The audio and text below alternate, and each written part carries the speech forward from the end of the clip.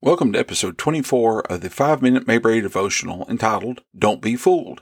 In today's episode, I'm going to look at episode 21 of the Andy Griffith Show, Andy and the Gentleman Crook, and I'll use scripture from Romans chapter 16, verse 18. The episode starts off in the courthouse with Andy telling Opie a jack tale. After the tale ends and we see Opie leave, Barney starts his gun drawing practice, and in the process, we see Barney misfire his gun because he's kept his bullet in his gun instead of in his pocket.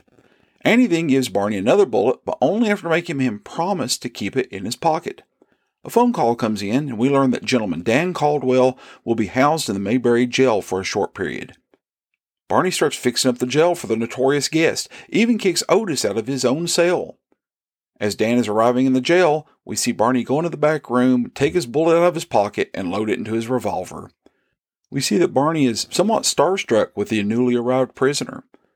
Barney gives him first-class treatment and even gets Mr. Caldwell's autograph. We later see Dan Caldwell telling Opie a story about Babyface Nelson as Opie and Barney listen intently. Andy sees Dan putting on his charm and is suspicious of him and takes notice of how friendly Dan becomes with everyone. At home, Andy even sees how Aunt Bee is getting food ready for Dan Caldwell and how she seems to be dressing up for him, although she won't admit to it.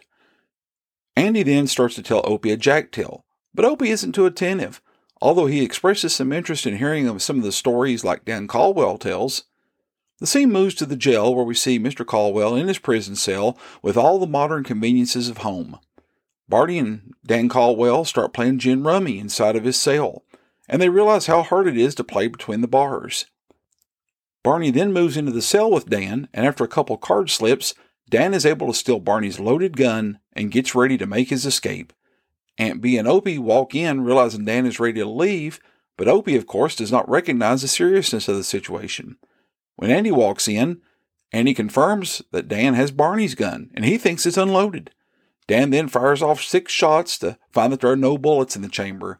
It's only then that Andy's able to lock Dan back up, and when he attempts to show everyone the gun is unloaded, Andy fires the one bullet that is loaded in the gun. Andy then realizes how much danger he could have really been in.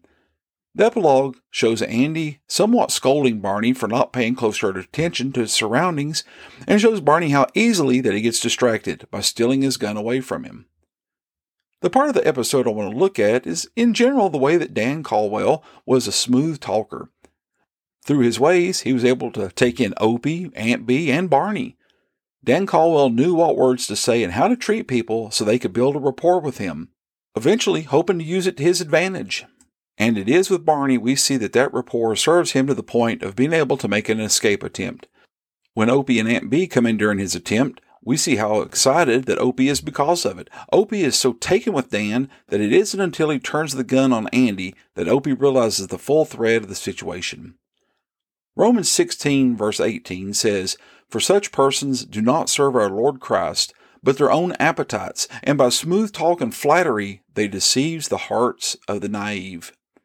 In the last chapter of Romans, Paul is writing early in the chapter expressing his greetings and love to those who are his brothers in the church. Starting with verse 17, he gives warnings to them of people who are causing trouble with the church and causing trouble in the church. Here in verse 18, he mentions those who are not serving Christ but are after their own gain. And just like Gentleman Dan, we see that they do it by smooth talking and flattery. Paul says that they will deceive those who are naive.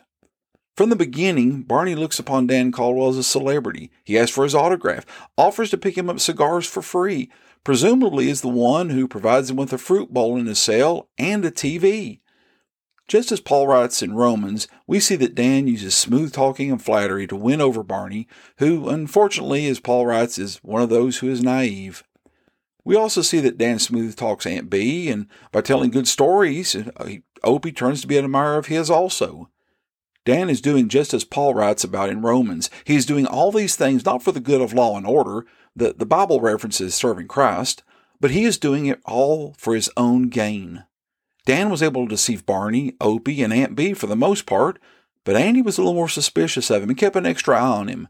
In Romans, Paul is writing about the same thing. When the devil comes to attack you, he's not going to say he's attacking you. He's going to be deceitful about it. He'll smooth talk you and tell you lies to deceive you at every turn. Dan Caldwell was charming and flattering everyone for his own gain. The devil is doing the same thing. He doesn't care about us. He only wants to see us fail. And that is when he gains.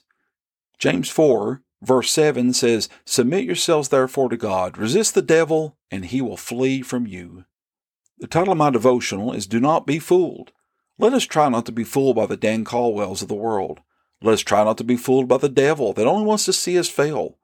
As Christians, let us look to those who will serve the Lord and help us recognize and stay away from those who are looking to serve only themselves.